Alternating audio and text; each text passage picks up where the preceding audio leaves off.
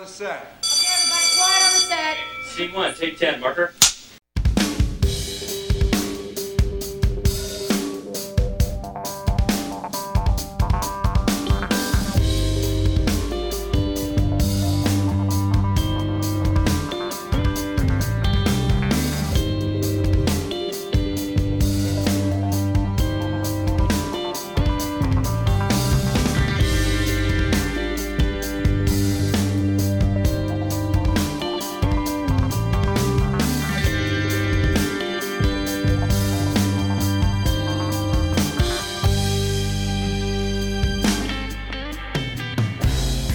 From the studio of WHUP LP Hillsborough, welcome to Murmur.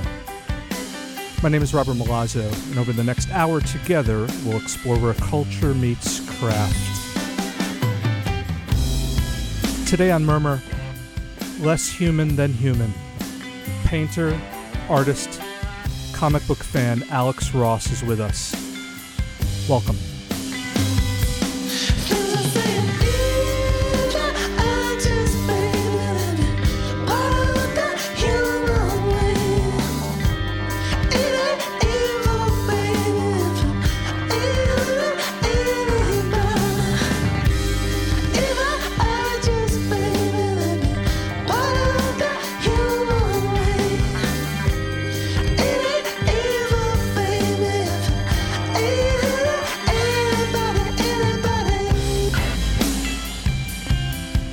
Welcome to Murmur. Welcome back to Murmur. This is Robert Milazzo of the Modern School of Film. Thrilled to be with you every Friday, 2 p.m. live on WHUP LP Hillsborough. We're also evergreen on iTunes, Google Play, and Stitcher. We have a website, murmurradio.com. We have social media at MSF Murmur. That's Twitter, Instagram, and all those plug uglies like that. And we also have the Modern School Film website, modernschoolfilm.com. Modern School Film will be on the road.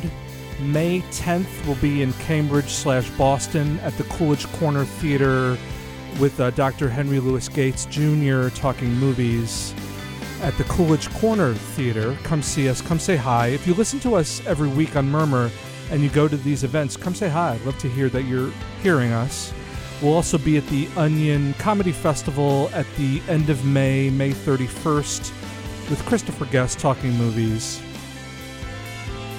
But here every week with you, WHUP, and various and sundry ventricles of media we cover. We've actually, today's guest is Alex Ross. Alex and I did a chat in Chicago at a arts conference of sorts called the Lake Effects. We did it last week, and we'll play you the live. So what you're going to hear is live from last week. We did it in a really beautiful room full of people. I don't know if the people were beautiful. I'm certainly not beautiful, but the room was spectacular, and the talk was candid. Alex Ross has been compared in the comics universe to everyone from Michelangelo. I think the Daily Beast called him the Michelangelo of comics. Norman Rockwell Museum has hosted his works.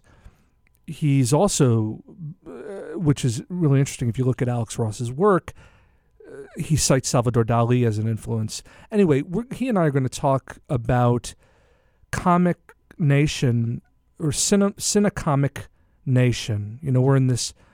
this just in, comic book movies, superhero movies rule the screens of all sizes, of all girths, small and large. So I wanted to go to Alex and talk to him. We did a talk called The State of the Art. You're going to hear that today on Murmur. Trying to retrofit, or at least retrace, how we got to this point in 2017, but we've been at this point for a while where comic book heroes are silver screen heroes. Imagine Humphrey Bogart as a superhero. That would be cool. I totally see him as Rorschach, Watchmen, with all due respect to Jackie Earl Haley. However, it's interesting. You know, we talk a lot about on Murmur about, can you be a creator and be a fan? And I think the answer, or a fan first, then a creator, and I think the answer seems to be more occasionally than not, yes, you can. We just had Thurston Moore on the show.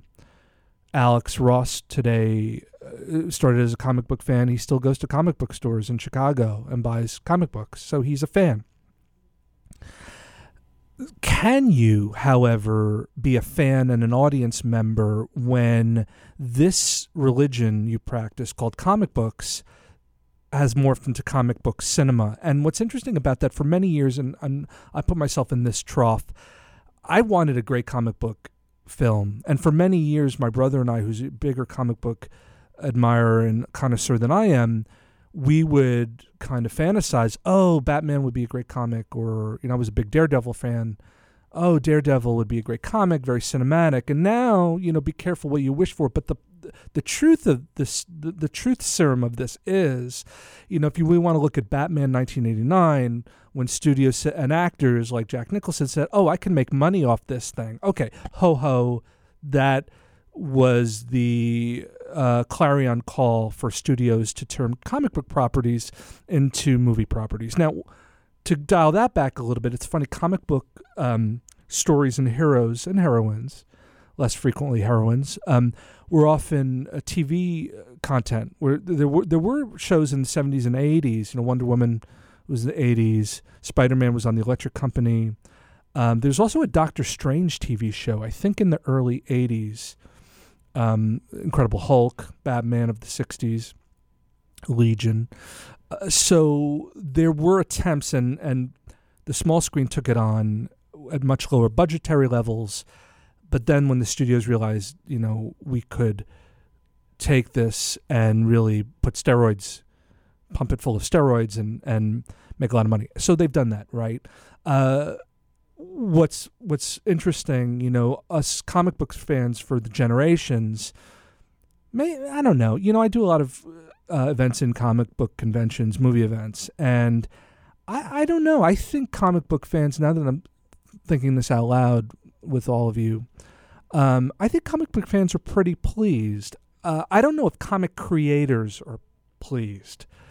And that's why I wanted to bring in Alex. And we do bring into Murmur a lot of comic book authors, artists, writers, to reflect this.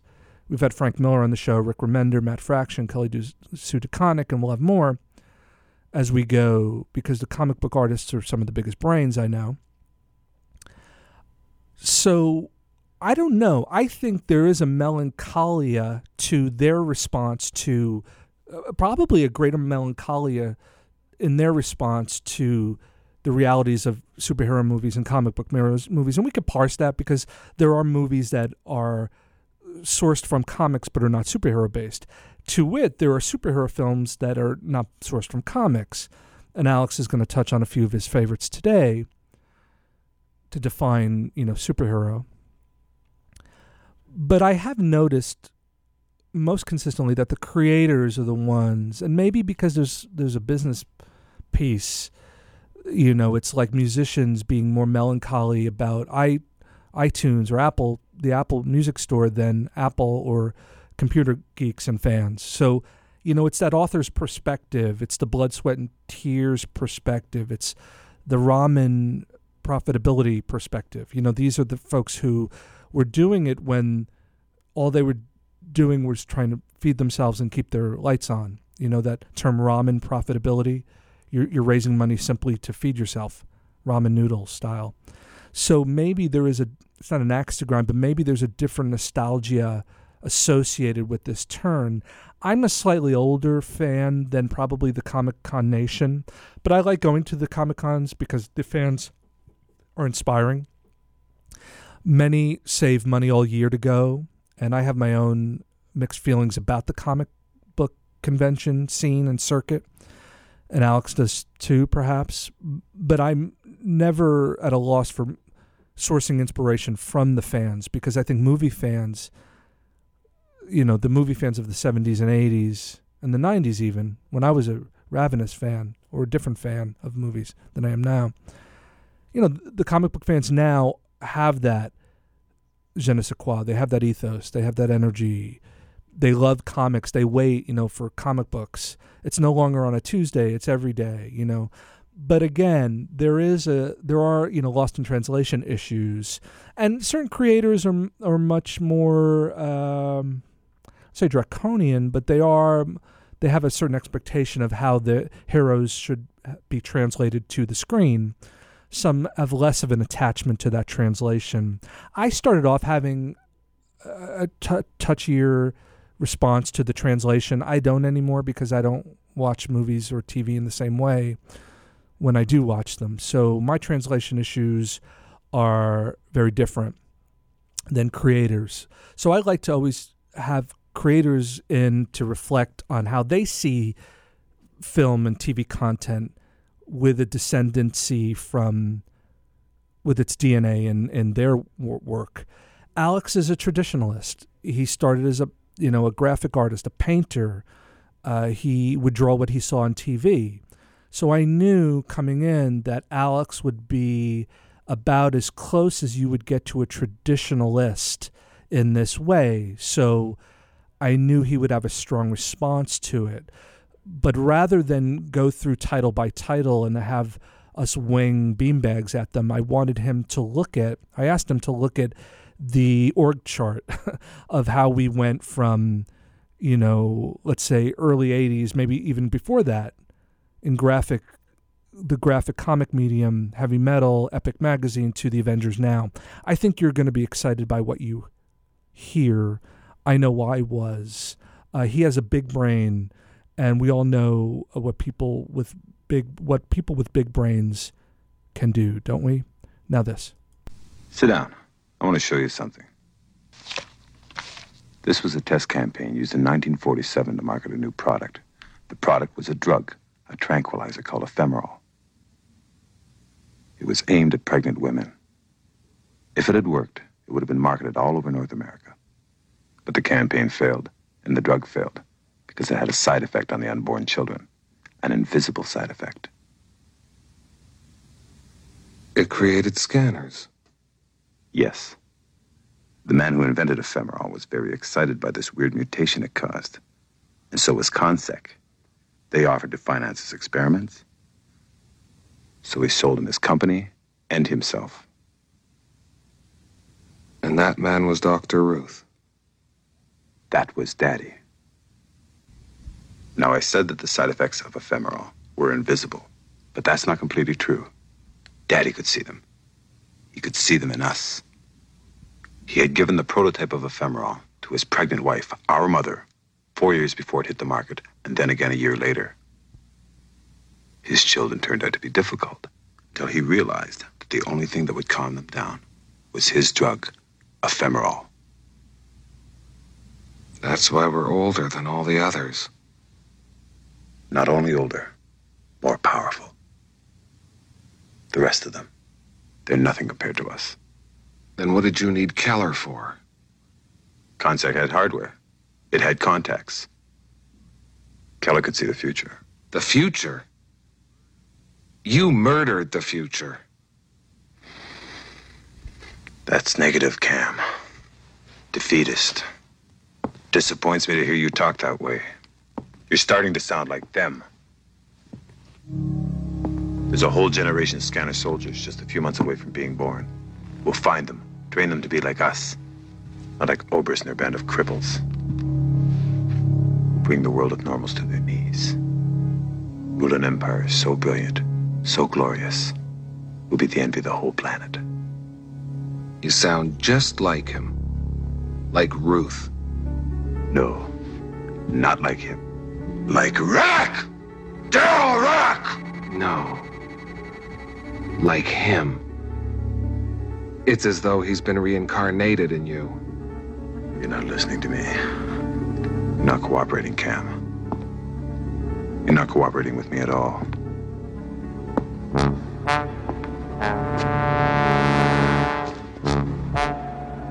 I've been counting on you for years, Cameron. Tell me you're not going to betray me like all the rest. Tell me you're not. No!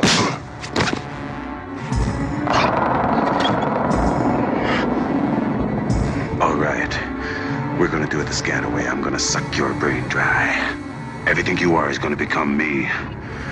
You're gonna be with me, Cameron, no matter what. After all, brothers should be close, don't you think?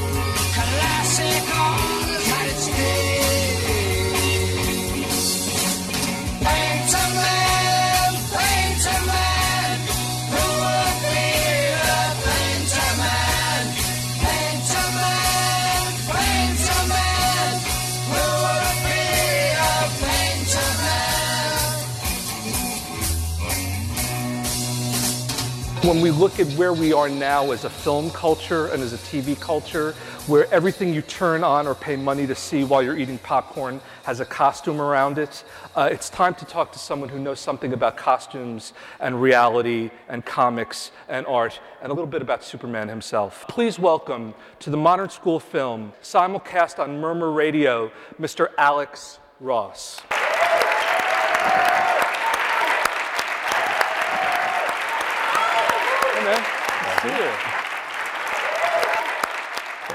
And you wondered if anyone was going to show.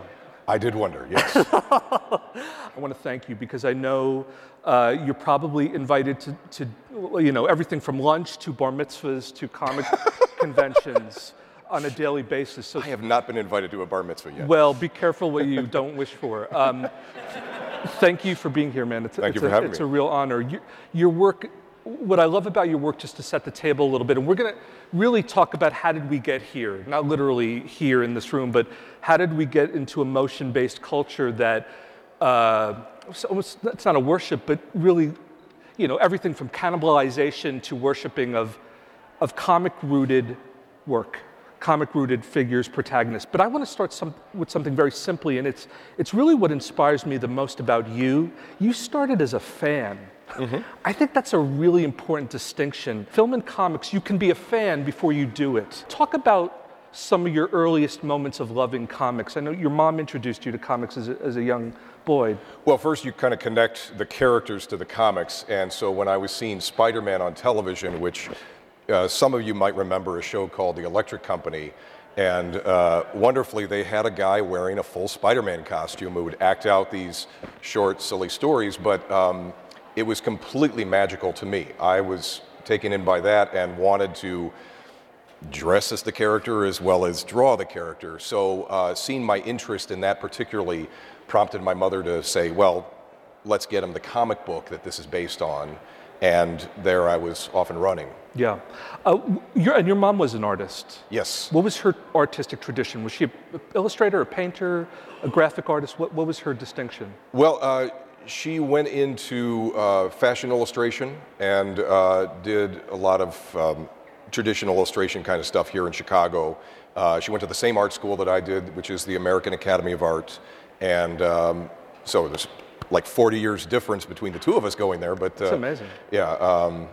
And it's still the same school now that as when I went there and with some of the same teachers. But I got to share the same education with her, and it was easy to be supported in my household because I had this like interest with a parent who wasn't doing it when I was growing up. She wasn't working when I was a young child, but there was always a sense of understanding what I was after. Yeah. So nothing about my passion for comic books or drawing all the time was seen as an oddity. So it's a fortunate thing if you can have that kind of support from parents. You read my question a little bit. Do you think it's overstated the importance of having a family that understands at least the vocabulary you're speaking? You know, the kind of professional, personal.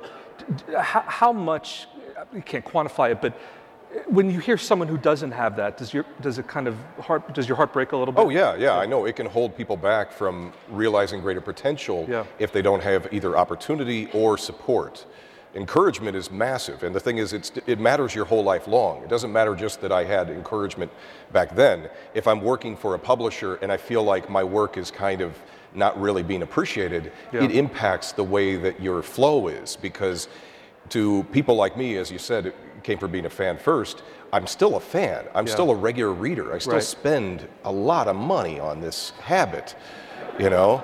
That laughter was funny. It's like, I know. If you're into it, you know it's a money suck.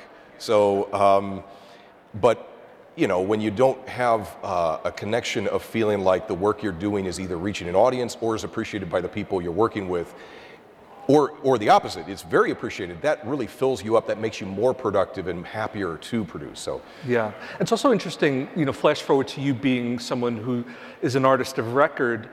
Not to sound too poetic, it can be a lonely process. So having that mirror, for lack of a better term, you know, even someone to give you, you know, someone in your life to read something you've written or see something you're playing with is important. Even if it's not family, blood relation, to have a mirror or a reflective surface. In every way, using your artwork to tell stories is a form of communication. I would argue that putting any kind of image together that you're trying to share with other people is a form of speaking to them. Right. You want to make a piece of art that other people can appreciate, that maybe those are people you'll never even meet. It's still you communicating an idea, a feeling, a context to something.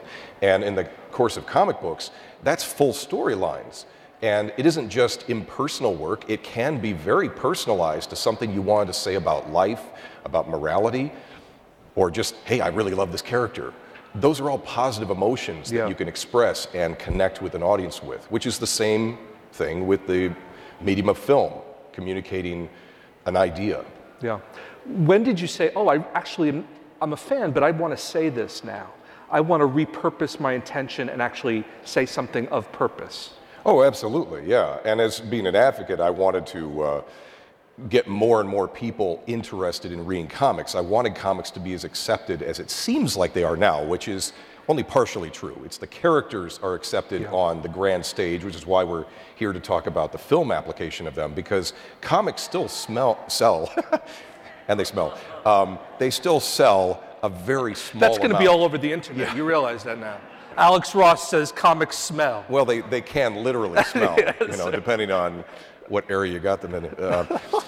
But yeah, you know, comics is still a minuscule medium, but it has an enormous footprint. There's like up to 5 different conventions a month. Incredible. And you figure like, well, there's somebody making money off this thing, not necessarily the publishers, but there's generated enthusiasm for this stuff. Yeah. And of course, the application into merchandise and other media and to the toys that your kids might have or any of this other stuff that's reaching people is the dream that people like me have always had, is wanting to reach out more.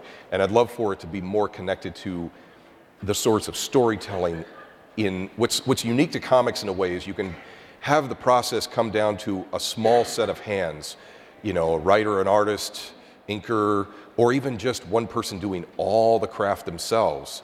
And then that person communicating a simple idea to a broad number of people. And you don't necessarily have that. You can't have a film where it's directed, lit, acted by all the same person. You're going to have to share. You do. You it's can, but it collaborative becomes medium. kryptonite. So to use a metaphor, you know, it becomes this it becomes a suspicion. Why are they doing it all themselves? You know, in film, in a sense.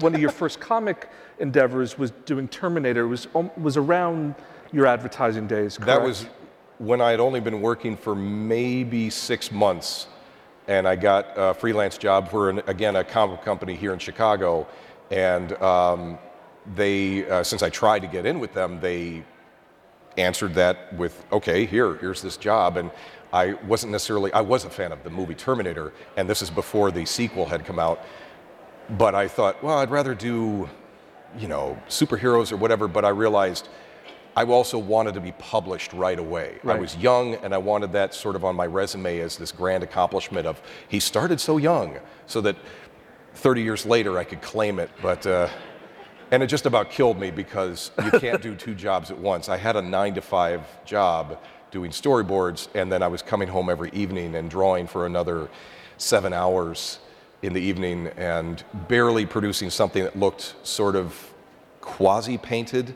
It was more colored pencil than paint, but at least achieved that goal of saying I jumped right in, and then hopefully made better work with other gigs afterwards. I do meet a number of famous people who are, and this is true for a lot of rock stars and a lot of people who played a famous character in a movie or TV show, that what thing they did in their mid-20s is what they're always living in the shadow of. Right.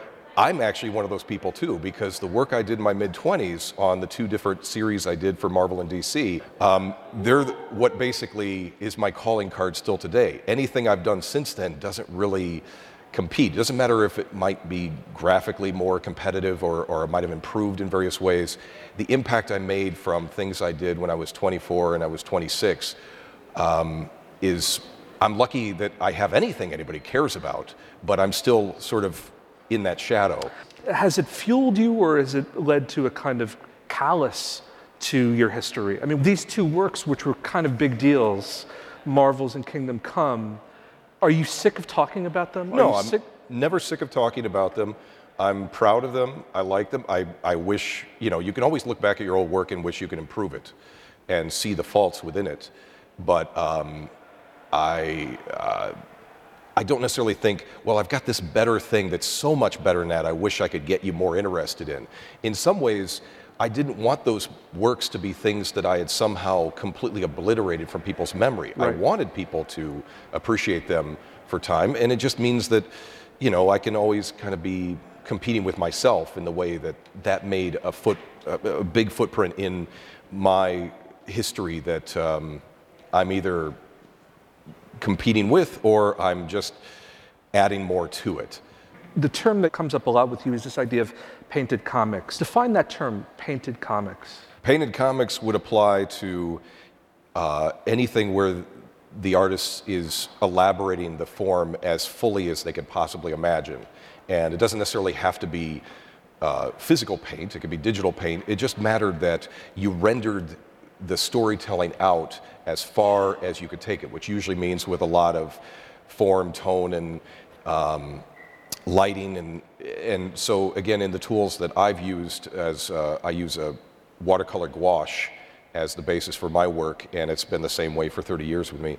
I started to learn a bit of it in school, and then once I went to art school, it was determined, yes, this is the thing I will do. Everything I'll ever illustrate will be painted. Yeah. So these things started to really coalesce in that time period for me. And this is the late 80s I'm talking about. Marvel started to do some painted comic series, like one called Moonshadow. Yeah. Had a huge impression on me as a kid. I thought, like, wow, every page of it is painted. I want to do this now. Yeah. But there was stuff going all the way back to the 70s that would be examples like Richard Corbin's work. Things he did with the character Den. Often in heavy metal, Corbin. Yes. What I remember about heavy metal is they used to do interviews with filmmakers, like Roger Corman and Fellini were interviewed. So they really were kind of a multi-dimensional, incredible. Actually, a name I should always mention in the terms of the history of painted comics is Bill Sienkiewicz, because it wasn't just that he was a celebrated painter, but he was also doing it within the mainstream of comics. Yeah. Whereas Moonshadow and many other things like Richard Corbin's work were always on the outside, on the independent circuit. So the weird thing is that you had this huge history of painted comics leading up to when I kind of broke through in the mid-90s, where I was doing stuff with the obviously commercial application of superheroes. But why did that not happen first? Why was it all the independent stuff that was using painted comics first? Why was that not something used in the mainstream? Yeah. And I just always was looking at those things thinking, I want to apply those skills like Bill was doing with Daredevil and Elektra. I wanted to apply it to the whole Marvel or DC universe. Well, you made it mainstream. I mean, does that sound reasonable? I mean, Marvel's that you pitched was a kind of homage to it. But it was so beautiful and powerful. and uncontainable. Take in mind, like back in that period when I was starting the pitch for Marvel's, at the same time as you had just had the sort of superhero revolution beginning in movies with Batman coming out. And it seemed like finally we got this film we've been waiting for so long. Everybody wanted a Batman film since you had the wonderful Chris Reeve Superman movie 10 years before. So you get to this new reality where it seems like, okay, we're going to get a lot more of this stuff, but there was already the feeling that I had, and looking at a lot of the other side projects that had happened, where we're not going to get exactly what we want as fans translated exactly. Hollywood has shown us now they're going to reinterpret the living heck out of everything that we've loved from the page. That if it's a character wearing some skin-tight costume, now that's rubber. Or they change broad details of the content. And so I thought this could be my shtick in a way of like, I can give a direct translation of what I've read into life by using a study of life and realism, with using live models, with having a more realistic paint box. I can give fellow readers like me that satisfaction of the stuff brought in a certain kind of life, in print at least, and not knowing whether or not Hollywood would ever kind of come around to sort of seeing it the same way as the readership had enjoyed it. You also did something, you convinced the reader that these people could walk the earth, that these figures, that's when I first saw your work, I thought, oh, that's, yeah, it looks human to me. Like these people could exist, and I think that's one of the great flags you planted. You mentioned Superman as a benchmark for you, and a kind of cultural benchmark, 1978, Chris Reeve. Do you recall first seeing it? Do you recall first hearing that it was a film?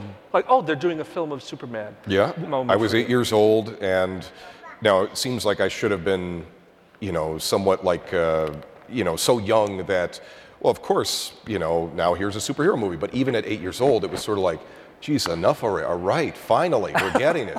Like I was tired of waiting at 8, because I knew the Batman show. Can you imagine like Alex at 8 years old? Where's Superman, Mom? A little bit higher there. I knew that the Batman show was already something that existed before I was even born. And there's this wonderful thing that had come and gone, and like, we don't get anything else like that since then. Yeah. So in '78, you were starting to see this stuff emerge. And of course, mentioning the Spider-Man thing on Electric Company, and then Wonder Woman had just come to television. So seeing them take Chris Reeve and casting so serious with this and putting everything on the page so accurately to screen was fantastic. So then you're thinking, okay, let's get more. I first saw the images in Time magazine before I saw the film, and just looking at photos of Chris Reeve, and I was going to sound bad, like critiquing him, but my first thought was, oh wow, he looks young. Wow, he's a young-looking Superman. I was used to the comic book pages, the Kurt Swan art and the Joe Shuster art. So to me, it was an adjustment to realize like, oh, okay, it's the beginning of Superman's story. He's not the 30-something or 40-something that I kind of envisioned him as being.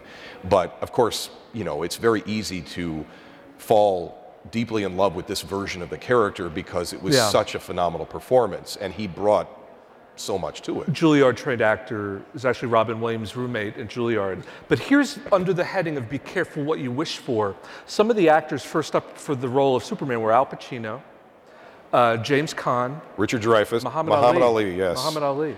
Because back then, for some reason, when they were trying to find producers to get stuff started with these properties, you were stuck with people who were coming from way outside the Hollywood system, who just had money, guys who wanted to make money, and they were getting properties like Superman and other things that, we were coming to the sense of like, okay, well, what's hot? What made money yesterday?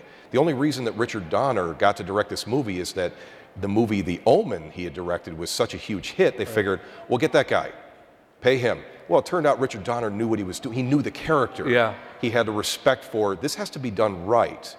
And it better not be Richard Dreyfuss doing it, He knew, he had a better sense about what this needs to be. And yes, you can pack the movie with these name actors like Brando and Hackman playing supporting roles, but you've got to get this unknown, because there is no one in Hollywood working at that time who matched the the physical appearance. They didn't hire actors who looked like that anymore. James Caan all but did the role. He said the thing that he couldn't do was wear the suit.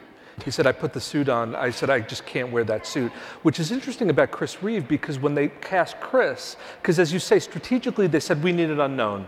They saw over 200 actors for this role. They cast Chris. Lynn Stallmaster, one of the great casting directors from the 70s, did all the Hal Ashby movies, really great eye for talent. He cast Chris, and the producers wanted to put a suit on him, a muscle suit. And it was Dick Donner who really fought against putting on some kind of plastic application. Talk a little bit about that, because I've heard you talk about, can we get back to simplicity in terms of costuming? What did you think of the choice of Chris Reeve physically in retrospect now? Do you think it was a successful addition to the comic canon? Oh yeah, he transformed into the shape that was as close as he was able to achieve when he was, I don't know, 24 when he filmed this. He got very bulked up with the help of David Prowse, working out to build a bit more of a, and actually from shots of him that they showed during the production of it, if you saw him without the costume, you would have been startled by how much muscle there was there. Yeah. But that color, adapting the costume exactly from the comics, you actually had a flattening out of his shape. You lost some of the work he put into himself. Yeah. But when they did initial shooting of him, test screenings, test footage of him where he was wearing an early version of the suit, not only did he have enormous pit stains, but he also was incredibly skinny. And you thought, oh my gosh, wow, he really made an effort. Yeah. You hadn't seen that happen in the 40s with any of the guys that played superheroes back then in the movie serials. Nobody had ever bothered to remake themselves to become a part quite in the same way as Chris did. Right. And then, of course, now we've seen that in the last 20 years much more. People like Chris Evans and Christian Bale to play Batman. They just go in there and then they build a whole new body out of themselves. It's an amazing thing when these guys do it. It's funny, Christian Bale put on, I don't know how many pounds to play Batman, and lost all these pounds to play the character in The Machinist. And they said, what was easier to do? He said it was easier to lose weight than it is to gain weight. He said for an actor to gain weight, you literally have to recalibrate your whole caloric intake. And everyone's thinking, yeah, shut up, dude. But what fans like me have always thought, though, is that it's nice when these actors can do this, and it's great. You need the skill of acting, but also there's people like Dwayne Johnson who has been working on building himself into being a monster for a long time, and there's people like that exist. They play football. Why can't we hire some of them to play some of these characters? They exist. You would like to see more of that. We've never seen somebody just taken who's got that physicality of the Superman bulk put right into the role.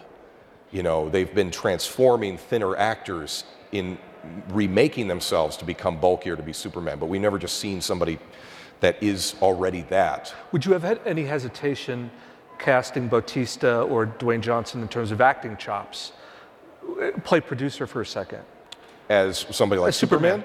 Let's say Superman. It's a hard call because there's such a specific thing that has to come across as Superman. It's almost like every other superhero character is flexible, but Superman, it's very subjective to your own perception. Whatever you feel about it, whatever you grew up being attached to, and it could be as simple as the actor needs to remind you of Chris Reeve because that's the only way you're going to see it. Yeah. I mean, now I have more of a thought of, since we have computer graphics, why don't we just bring him back to life and have some movies that he stars in that he's full CG brought back to life, because that would be very charming. We did it in Rogue One. Yeah, well, not to the best of, but that's building still towards getting it even better.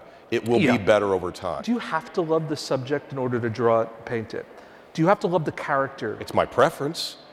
Yeah. Because filmmakers talk about this a lot. I can't love a character, I can't film a character unless I love it. Well, the way I feel is that it takes me a long time. It takes me probably double the time of an average comic artist to do what I do because it's painted. And so given the time and then, you know, the emotional outpouring I put into everything, that, you know, that I want to make sure I'm invested. I don't want to drain myself of the enthusiasm that I've had for the last 30 years. So I always try and stick with properties that I've got a certain kind of identification of, or if it's something new to me, that I respond to it with a certain level of enthusiasm. I feel like, okay, I get that. I can like that new character, new concept. What is your way in? Is it intellectual? Let me give you a bad example. Let's say you were asked to draw Martian Manhunter, and you're not a huge fan. I'm not saying it is in this case, but what will be your way in? Will it be, oh, I like what the character stands for, or is it physical? Oh, I like the way the character's colored. Like, what is it sometimes? It could be all those things. Right. Absolutely. Can it be the heroism of the mission of the character? Sure, yeah. But it's almost like we're supplying the reasons also of why I don't want to do certain things or characters, because aesthetically I don't like a costume, or I might not have liked a character because I felt like the attitude was one that I was either sickened of as a fan, where like, oh, I'm so over this guy. It's so funny to, sorry to interrupt, but it's the opposite thing we tell actors. We tell actors the cardinal rule of acting: don't judge the character. I'm not saying you're judging. Well, the thing is, I also figure I'm only going to be able to do so much artwork in my lifetime. I want it to all be stuff that I actually care about. I think you've achieved that so far. I mean, my lifetime's over? No, that's my point. That's why I said so far. Do movies inspire you, or do they kind of depress you? They can do both. Some I'll like and some I won't. Yeah. There's at least so much to pick from in this smorgasbord of excess superhero movies, that you can have 5 pictures a year that you love the way they did it, and ones where you wished that they hadn't done the picture, and that could be, you also realize we've had so many versions over time now that frankly, just give it some time. I don't know if I'll live long enough to see them do versions that might match exactly what I've wanted since I was a child, but I know that it's flexible and that nothing they do completely rewrites the history of the character. The character is still an icon that's beyond one single set of hands from wrecking. Thank goodness. 1999, Matrix lands. Was it 99? 99. Oh, okay. When did you first see Matrix? Did you hear about it before you saw it? And when you saw it, what was your reaction? And why was it important to you? Well, the guys who created The Matrix, Chicagoans, which I didn't know them, but the Wachowskis, yeah. They worked with the same editor I worked with on Marvels, and so they had gone off and made movies, and then they were now making this thing. They were trying to do comic book tie-ins to it, so I was contacted about one of those tie-ins, and so I knew about the movie's upcoming. I knew the general plot premise was that it was a false reality, but I had no idea how much they were going to be transmitting their love of comic books and superheroes into this, and that it was a seditious kind of movie in a way, that the intent of the movie was to take the average American world public and get us interested and sucked into the world of superheroes in a way, that the concepts of breaking the boundaries of human ability and physical, having the characters fight the way they did and then ultimately flying the way they did. And so the movie was in its own way a kind of entry, even though it was never promoted as a superhero movie, it is one. By the end of the movie, when you see Keanu Reeves basically upon just, does he walk out of a phone booth? Is that what, he's actually in a phone booth and then he... Yeah. Okay, so he walks out of a phone booth and then we see from a high angle, he flies up towards us. That was the way of almost saying he's bringing Chris Reeve back. He's bringing us this sense of you'll believe a man can fly. And that basically there was a cynicism that I think took hold in the 90s after the first superhero movies had kind of burst out of that post-Batman period, which was that, okay, superheroes are nice, but they're going to be in their own reality, and they're not going to relate to the majority of us in terms of popular culture. They're a niche thing. They can make a lot of money when these Batman movies came out. I mean, Warner Brothers only seemed to make Batman movies in the 90s, obviously, and Marvel couldn't get anything pulled together of their famous characters because they had made some bad deals. So movies like this were paving the way. We're beginning the sort of maturation of the concepts and slowly converting a world audience to appreciate what they hadn't really opened their minds to. Does it still hold up as a resonant work for you? Absolutely, yeah. Yeah, no, that's a very solid film. Matrix begat the look that you then saw in X-Men with the whole leather costumes, and that, of course, is a year later. And then, X-Men helped open up that door of like, okay, if these kind of superheroes can be taken seriously here without the sort of trappings of red, blue, and bright colors, if you can take the concept seriously, then maybe you can finally handle some straight superhero characters, which X-Men opens the door then eventually for Spider-Man and those successful movies, and then all the rest of it. X-Men, Matrix 1999, X-Men 2000, another movie in 2000, Unbreakable. Yes. Why does this film stick in this dramaturgy of successfully pushing comics in motion in the same direction? Well, Unbreakable didn't, on the surface of it, scream, obviously, that this is a superhero metaphor. Or, I mean, it's very literally the coming of age story for the superhero. And when they promoted initially, the scene was showing him being told he had just survived this horrific train crash, and he was the only survivor out of hundreds of people that had died. And just that little tweak was enough to signal to me and probably millions of others that, oh my gosh, did M. Night Shyamalan just make a superhero movie? And that's exactly what he did. Yeah. He did it with this kind of, I'm going to make this as real and as grounded as I can to make the fantasy that much more appreciable. And it was all about opening minds, because I think to some degree, what had happened is that we did have very closed minds culturally for accepting this stuff. Not comic readers, but the world as a whole, accepting the fantasy. So Hollywood had sort of shown its interpretation of the source material as being like, well, we don't take this that seriously, so we're not going to necessarily give you this fantasy in a way that is going to seem like it's meant to really compel you.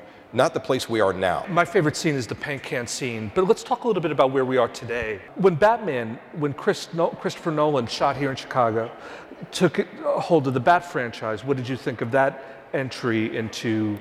Ultimately, that's what I was waiting for as a fan. I didn't want a fantasy world that Batman lived in. I wanted to see Batman in our world. I wanted to believe him. I wanted to believe him as a concept, even if it is beyond absurd that anybody does any kind of superheroing in reality.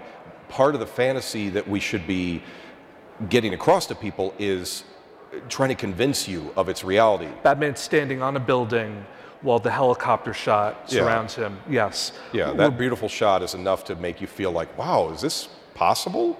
Could this be real?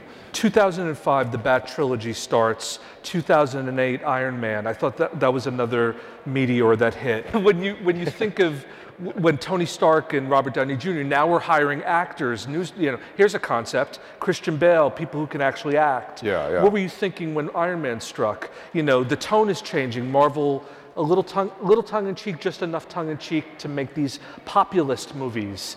Right. I mean, the sense of humor that was applied to not just his movie, but I guess all the Marvel movies, has been the right kind of balance. It's sort of the porridge that's just right.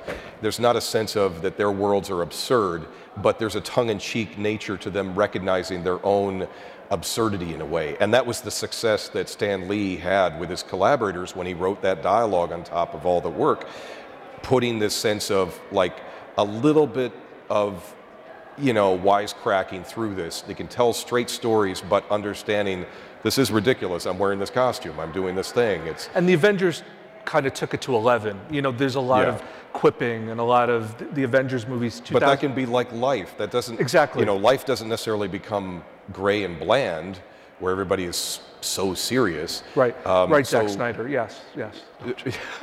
Well, actually, I was thinking in a way like when you take, say, Shyamalan's Unbreakable by itself, it's not a humorous movie. There's not any quipping going on it. And that's a certain form of relating the concept with a sense of gravity to it. But now we can get past that point and appreciate that, we can have a laugh with this stuff too and still take it seriously. We're at a different point.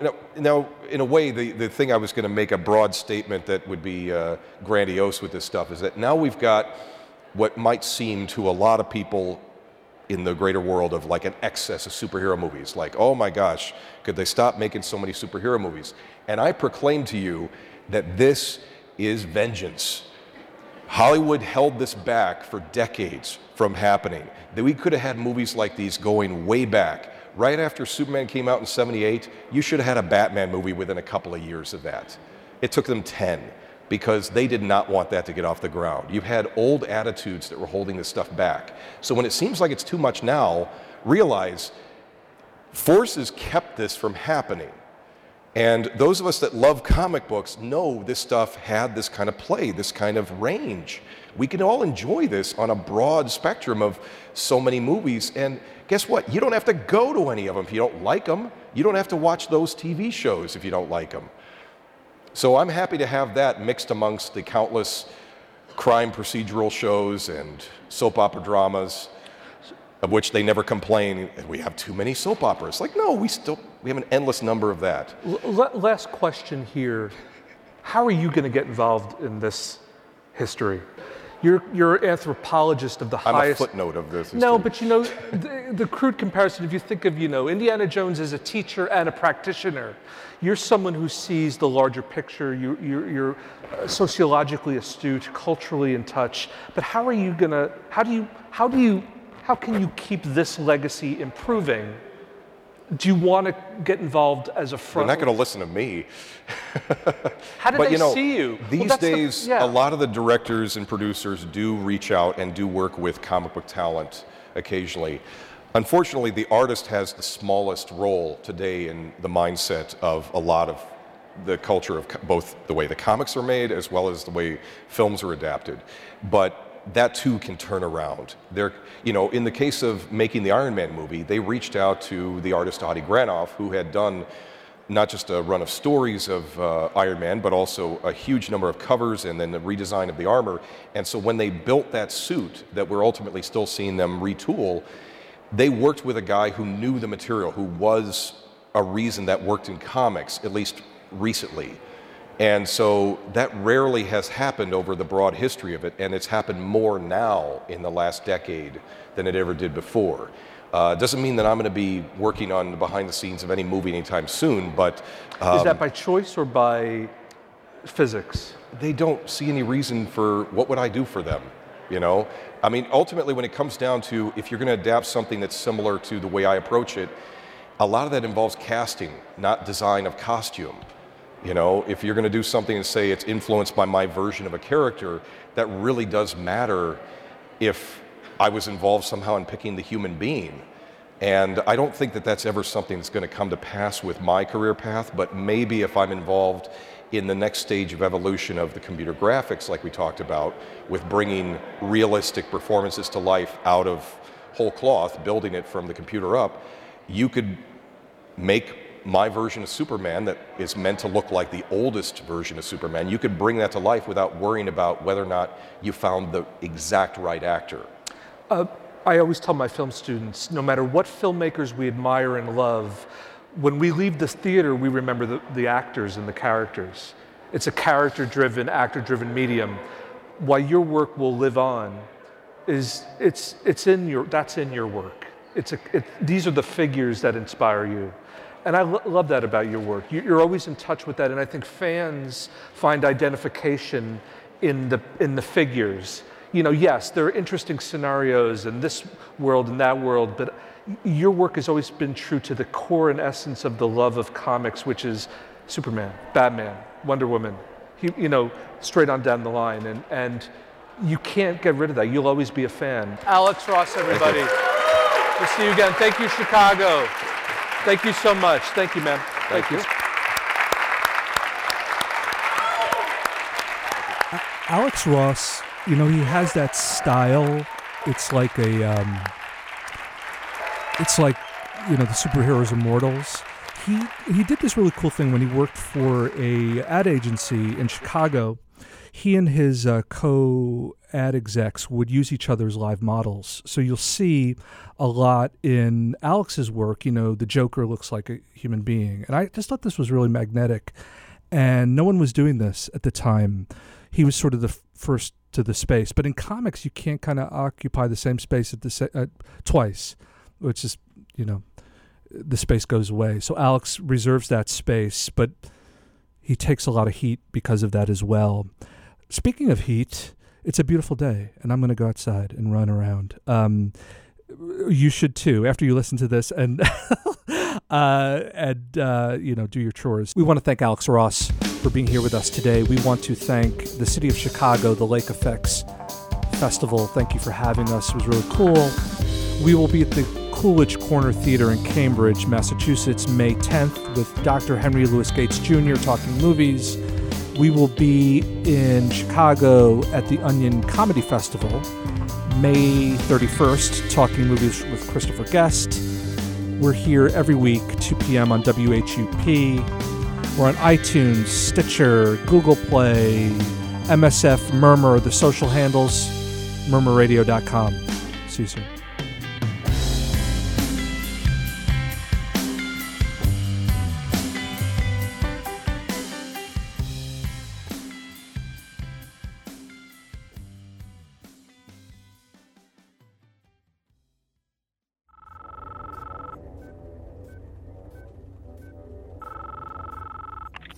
I know you're out there. I can feel you now. I know that you're afraid. You're afraid of us. You're afraid of change. I don't know the future. I didn't come here to tell you how this is going to end.